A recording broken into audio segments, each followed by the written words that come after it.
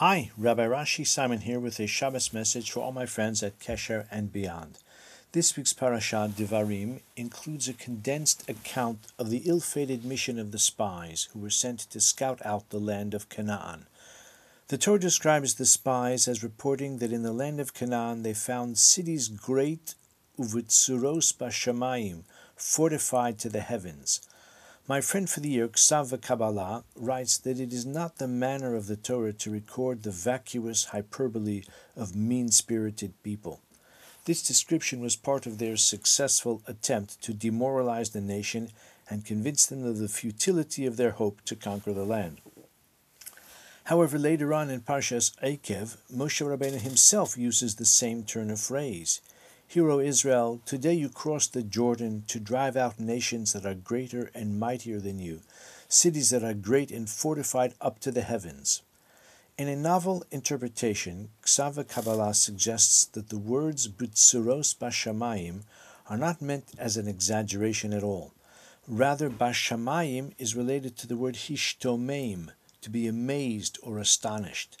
That is, the size of the cities and the fearsome strength of the fortifications evoked amazement and awe. He goes on to say that this is also the meaning of the well-known verse in Tehillim, included in Hallel as well. Hashamayim shamayim ladunoi v'haaretz nasan livnei adam. This is usually rendered the heavens belong to God, and the earth was given to mankind. But Ksav Kabbalah renders it, the heavens of God are a source of astonishment and awe, and also the earth which has been given to man. Writing in the mid-19th century, he says that when man contemplates the incomprehensible vastness of the cosmos and the unimaginable number of stars in the galaxies, he is filled with a sense of inexpressible amazement. Similarly, the earth, which literally teems with life, from enormous creatures of the sea and the savannah to the mysterious and complex microorganisms, some of which my father, Zichron Levracha, studied for 50 years. Heaven and earth arouse in man a sense of awe and wonderment at the beauty of creation. I have a friend, Professor Rabbi Simon, sadly no relation of mine, who is a most distinguished mathematical physicist and department chair at Caltech, as well as a student of Daf Yomi.